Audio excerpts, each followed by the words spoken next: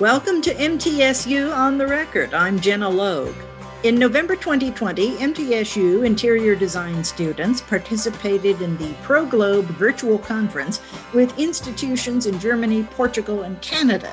The idea was to exchange ideas on sustainable goals, practices, and cultural diversity, especially in light of the impact of the COVID-19 pandemic. Our guest is Dr. Christy Julian, Director and Coordinator of MTSU's Interior Design Program and an Associate Professor in the Department of Human Sciences. And three of the students who participated in the conference, Aubrey Davis, Lauren Minster, and Lauren Trimsher. If you have to spend a lot of time indoors, it might as well be a nice place after this. Here are some of the headlines making news at mtsunews.com, the university's news and information website. For the 25th consecutive year, a stellar group of unsung heroes were honored at MTSU's 2021 Unity Celebration, held virtually this year as part of the university's annual Black History Month activities. The 5 community honorees were applauded during a special online broadcast that aired February 11th on MTSU's Facebook and YouTube channels and True Blue TV. This year's honorees were, for education, Sue Alexander; for community service, Violet D. Cox Wingo; for excellence in sports, George Gibson; as advocate of civility, Krista Martin; and for education, Kim Sequoia. For MTSU News at any time, go to mtsunews.com. Ladies, welcome one and all. I'll start with you, Dr. Julian. How did MTSU become connected with this particular conference? I had actually worked on this project for the past 6 or 7 years with my colleagues from Germany, Portugal, Canada, Ghana, Kenya. And so when I came here, we just made an adjustment because of COVID, and we continued the project. It was an existing project, and we just decided to adapt it to COVID. And we did ProGlobe for Fall of 19.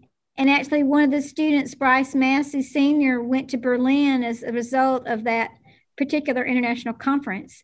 And then this year, we couldn't. We had to do a virtual. How was it structured? I understand that students interviewed other students, and then they shared their answers with everybody else. We started with an initial survey, and the students had to learn about COVID and fill out a worksheet. And then they did a baseline cultural interview to kind of get to know the other students in the other countries. And then they did the research topics, which this year we did relationships, socialization, work environment, education, related to COVID and the impact of COVID. So we changed it up a little bit, but basically it was a one-to-one interview with each country, very student-driven. They set up the interviews, they set up the schedule, they set up the teams. Aubrey, was the variety of languages ever an issue, or was everyone pretty well an English speaker? I think everyone was a pretty good English speaker. The student that I got to speak with was from Germany, and I think they have a very good, English as a second language that they take there in their schools, with the exception of a little bit of an accent, only on a couple of words. He was really easy to understand. I didn't have any problem. Lauren, were you able to understand the students with whom you communicated? I interviewed somebody from Portugal, and there was no trouble. He was very self-conscious about using English because it was his second language, but he did great, and I had no trouble understanding him, and he didn't have any trouble understanding me either. And that was Lauren Minster. Now Lauren Trimsher. I also had the same result. I spoke with someone from Germany. He did have a hard time understanding me with my accent, though, and there were a couple of words that he did not know that I said. But for the most part, it was the same as everyone else. They might have all spoke English, but they probably weren't very well versed in Southern, which is a language all its own. Dr. Julian, did the time difference pose any logistical challenges?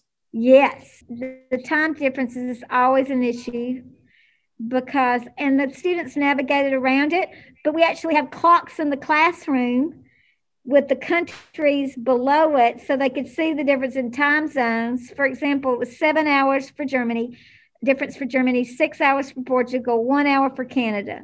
So sometimes we have to remind them of the daylight savings time change that week there where it's similar. So we have to post that as an announcement so that they don't miss their interview because they forgot that it was only 6 hours instead of 7 hours. It's because it's evening in Germany when it's morning here.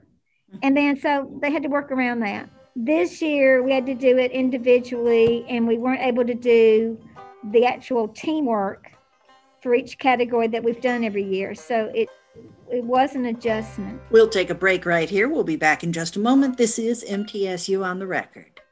The Tennessee Employment Relations Research Association, or TARA, gives labor relations specialists and academics a chance to share their views and their data. TARA wants academics and others interested in human resources and industrial relations to work together at meetings and conferences to strengthen the workplace. Many MTSU faculty belong to TARA, which has members in 20 states and 7 nations. For all the latest MTSU news and information, go to mtsunews.com. The Middle Tennessee Writing Project is a program that fosters the effective teaching of writing to students in kindergarten through high school. The project hosts annual summer institutes where teacher participants teach and learn from each other effective techniques of teaching writing. In addition, the project sponsors summer writers' camps for youngsters. MTSU is one of 185 sites of the National Writing Project and one of only 2 in Tennessee. For all the latest MTSU news and information, go to mtsunews.com. We're talking about the ProGlobe virtual conference. It was held in November, in which interior design students from various countries, various institutions, including MTSU, got together to exchange ideas. Dr. Christy Julian is the director of the interior design program, and she's with us as well as 3 of her students, Aubrey Davis, Lauren Minster, and Lauren Shrimshire. Dr. Julian, has the pandemic changed the way interior designers think about their work? Everybody's spending much more time indoors these days, after all. That's something that came up with Canada and the U.S. The students commented on the fact that we always thought about hospital-acquired infection and high-touch surfaces and materials and finishes before the pandemic, but suddenly interior design is on the radar for everybody, and space planning and it's become much more important to think the types of things that we have to do now. And it was an immediate difference as a result of the pandemic. What sorts of ideas did the students put forth? Let's go first to Lauren Shrimshire this time. What sorts of ideas did you have to convey? With my partner, we just talked about what we were doing differently in our houses and when we go out. So we discussed how we were placing hand sanitizer more frequently, like after going to the gas station or just coming home, washing our hands and using hand sanitizer. Using more hard surfaces and high touch areas, we changed that in our projects. We also, in some of our projects, we've changed how close people are. So we had a higher education project where we had to show the distance in desk and how we rotated students out during the week. Certain students would go on certain days and sit in certain areas and vice versa. Aubrey, what did you and your partner discuss? We discussed a lot of, I guess, like how people are kind of like interacting with each other in their environment. One of the things that was noted is how a lot more people were trying to like get out into parks and go bike riding, and how we can kind of keep that going in our future projects, encouraging more walking or using public transportation or providing bike racks at facilities for people who choose to use this new alternative method to get to where they're going. So we try to discuss that more in our projects, and also how we can help the environment around. Because one thing we noticed was less pollution of the normal things that we've noticed, like gloves or straws in the ocean, but disposable mask pollution has gone up, which was really interesting. So we try to address that as well and provide, receptacles for those types of things. Mm-hmm. Lauren Minster, how about you? My partner actually worked in a retail location, and so he talked about the different measures that they took in Portugal to mitigate the spread of the disease. So the distancing, the masks, and the limiting of customers in the space. So it was interesting to see the amount of similarities we had between the two countries. As far as getting people back into retail locations. Yeah, I'm wondering if, well, for example, since I've had to work from home and gotten out of the office, I've noticed that it helps me to get away from that darn fluorescent overhead light.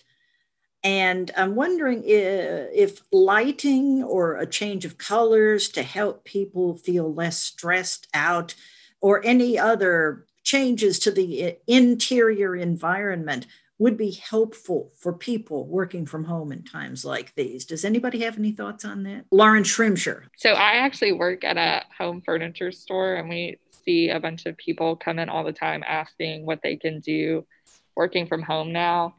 I like taking a break and going outside, giving yourself like a moment to re-energize can help you refocus later. Also, setting up next to natural light helps. Having a good chair helps too with your posture. It can help you maintain focus and have more energy. I'll just say also to add to that natural light and views of the exterior to bring that nature inside. So if you have a small plant at your desk or something like that to, again, bring that nature inside and get that healing environment. They basically said what I was going to say. Okay. Just like she was saying, try to bring the outside in if you can't go outside. It really helps.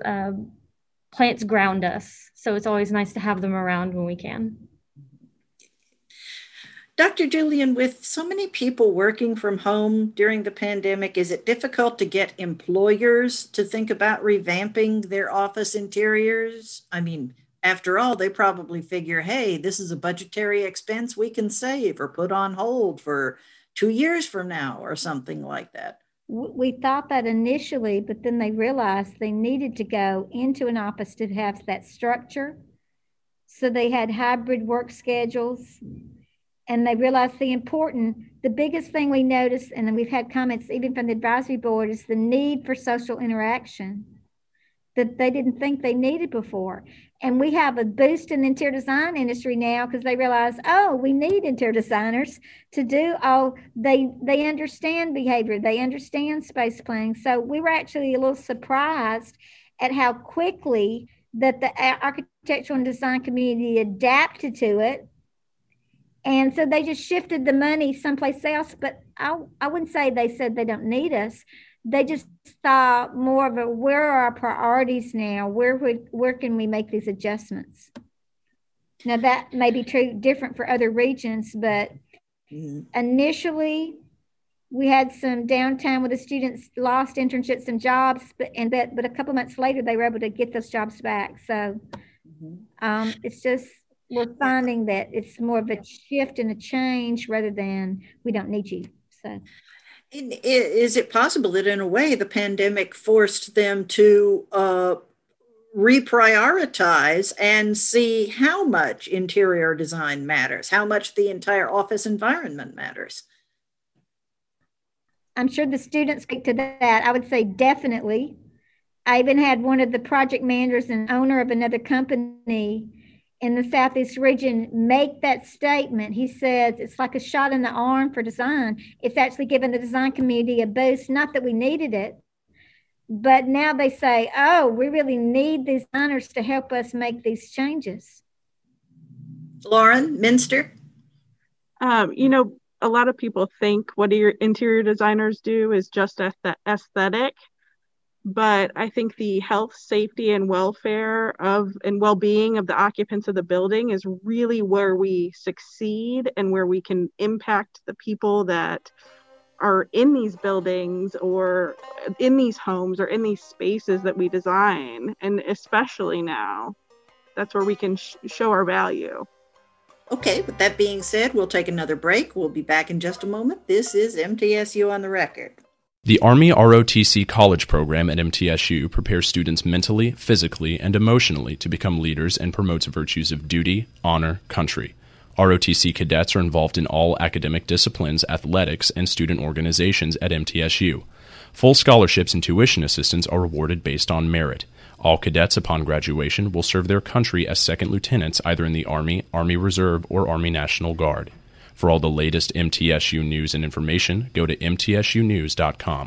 The Middle Tennessee State University Women's Studies Research Series features compelling monthly talks on gender-related topics by faculty and graduate students. The series offers a chance to learn about research in progress and to chat with faculty in an informal setting.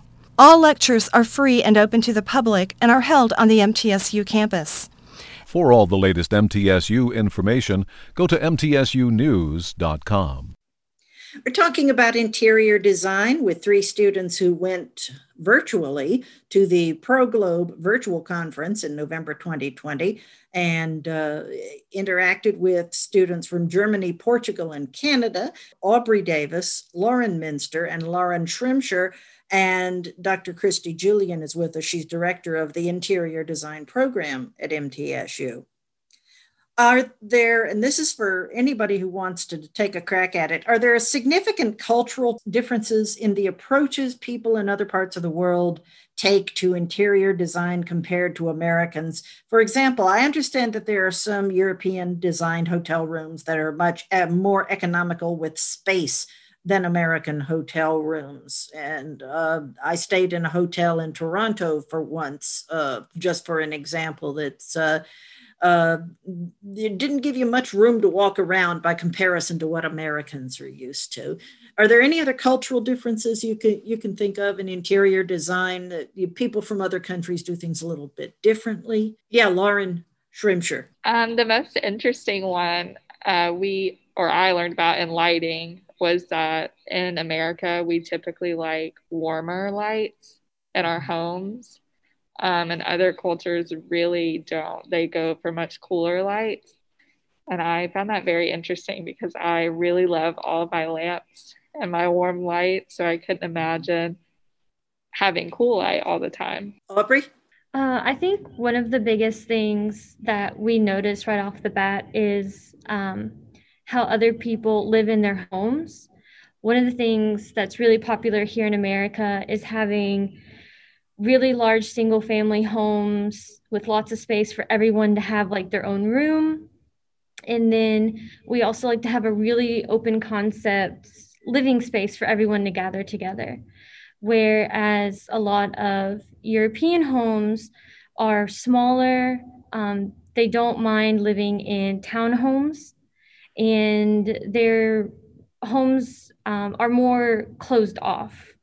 The kitchen's separated from the dining, and that's separated from the living room. They don't necessarily have as much open concept flooring. And it's not, as far as I can tell with how the trends are going, that's not changing as fast as it is here in America for them. Lauren Minster? I would echo what they said. Additionally, I know that color has an impact differently for different cultures. And so I think it's something to be mindful and culturally sensitive of as you design spaces, and think about who's going to be there and how they're using the spaces to ensure that everybody feels included and welcome. This is for all the students. When you participate in a virtual conference like this, especially an international conference that is directly on point about your major and your chosen career, talk a little bit about the impact you think that has on your portfolio, your resume, your attractiveness to prospective employers after you graduate. Aubrey. I think it definitely has a huge impact on how we present ourselves as designers in the future when we go out to get jobs. I think when we are able to participate with other students from other countries, it shows that we are not only adaptable, but also considerate of other cultures, and that we know how to respect one another and work together to get things done. And I think that really speaks a lot about who we are and what skills we can offer whatever company ends up hiring us. Lauren Schrimsher. I also think it's important to note that a huge part of what we do is listening to what people would like in their spaces. We were always told that homey to us is not homey to someone else. So it's very important to listen to what your client needs and implement that in the space. So I think this interview process really helped us with that, especially since the people that we're interviewing are coming from completely different backgrounds. So it almost like forces you to sit back and listen and understand. Taste is such a subjective thing. People in most forms of business say the customer is always right, but then, the educated professional, whether it's an interior designer or a hairdresser or whoever, has their own concept of what would look best. So you have to navigate that territory all the time, don't you? Absolutely. I think that a lot of times people don't know what they like, and you have to tease that out of them, like the other Lauren said, by listening. I think that ultimately they're going to be the users of the space. And so while you might be able to bring your expertise and the design tools you have in your tool belt, the elements and principles, ultimately it's their space. And so you have to design something that they want to be in and they like to be in. It might not be your taste, but that's okay. It's not your space. It's theirs. Dr. Julian, what did you personally take from the conference that you believe that you can take into the classroom for the edification of other students? How did this enrich you, but professionally and as an educator? Even though I've done it before with the other colleagues, it helped me kind of learn about the group dynamic, team structure for the students, because we implemented the structure, the student-generated forms, and that structure is critical, and you have to plan and be 3 steps ahead and plan for a problem, which basically happened. This particular project, we meet every 3 to 4 weeks as coordinators, even when the project isn't going on, and we're actually planning for the next year.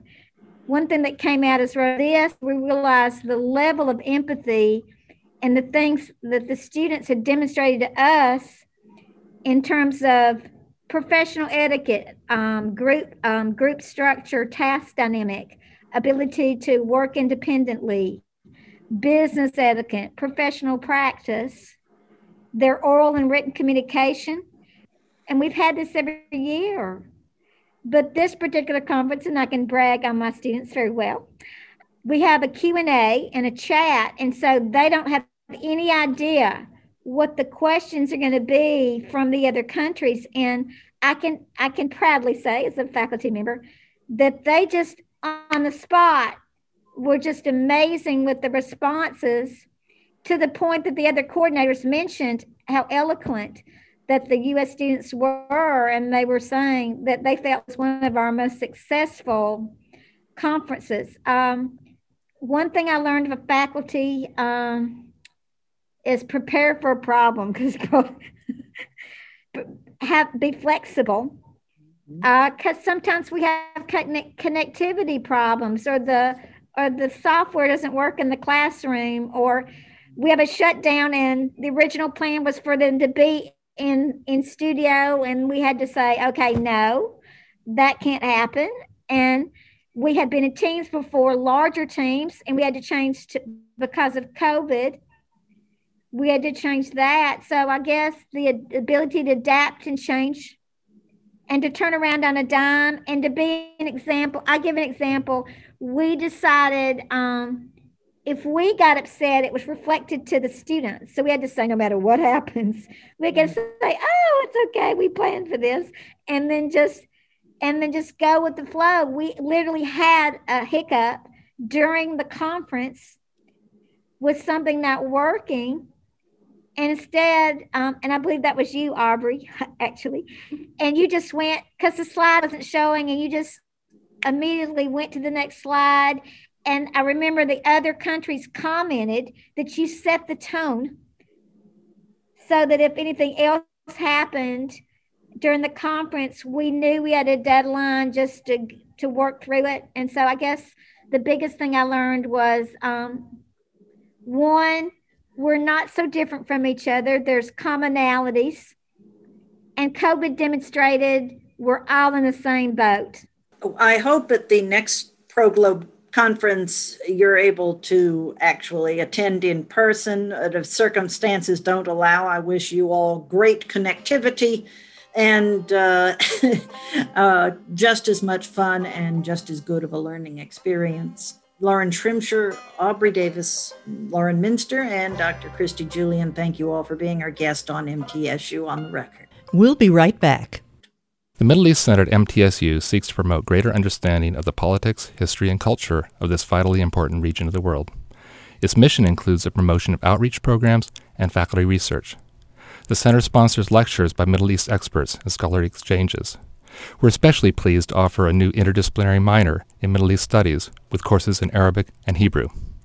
This is Dr. Alan Hibbard, Center Director. For all the latest MTSU information, go to mtsunews.com.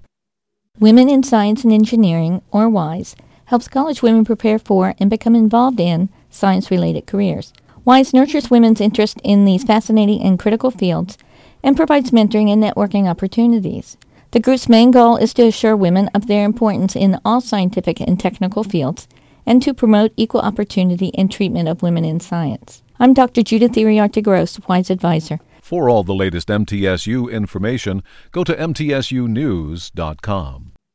Jimmy Hart has the middle moment. An interdisciplinary MTSU team has secured a one-year, $100,000 grant from the Tennessee Board of Regents.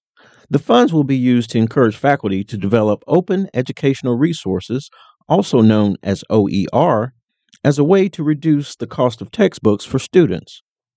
Expensive textbooks can be a barrier for some students to continue their educations, but OER textbooks can be accessed online at no or greatly reduced cost.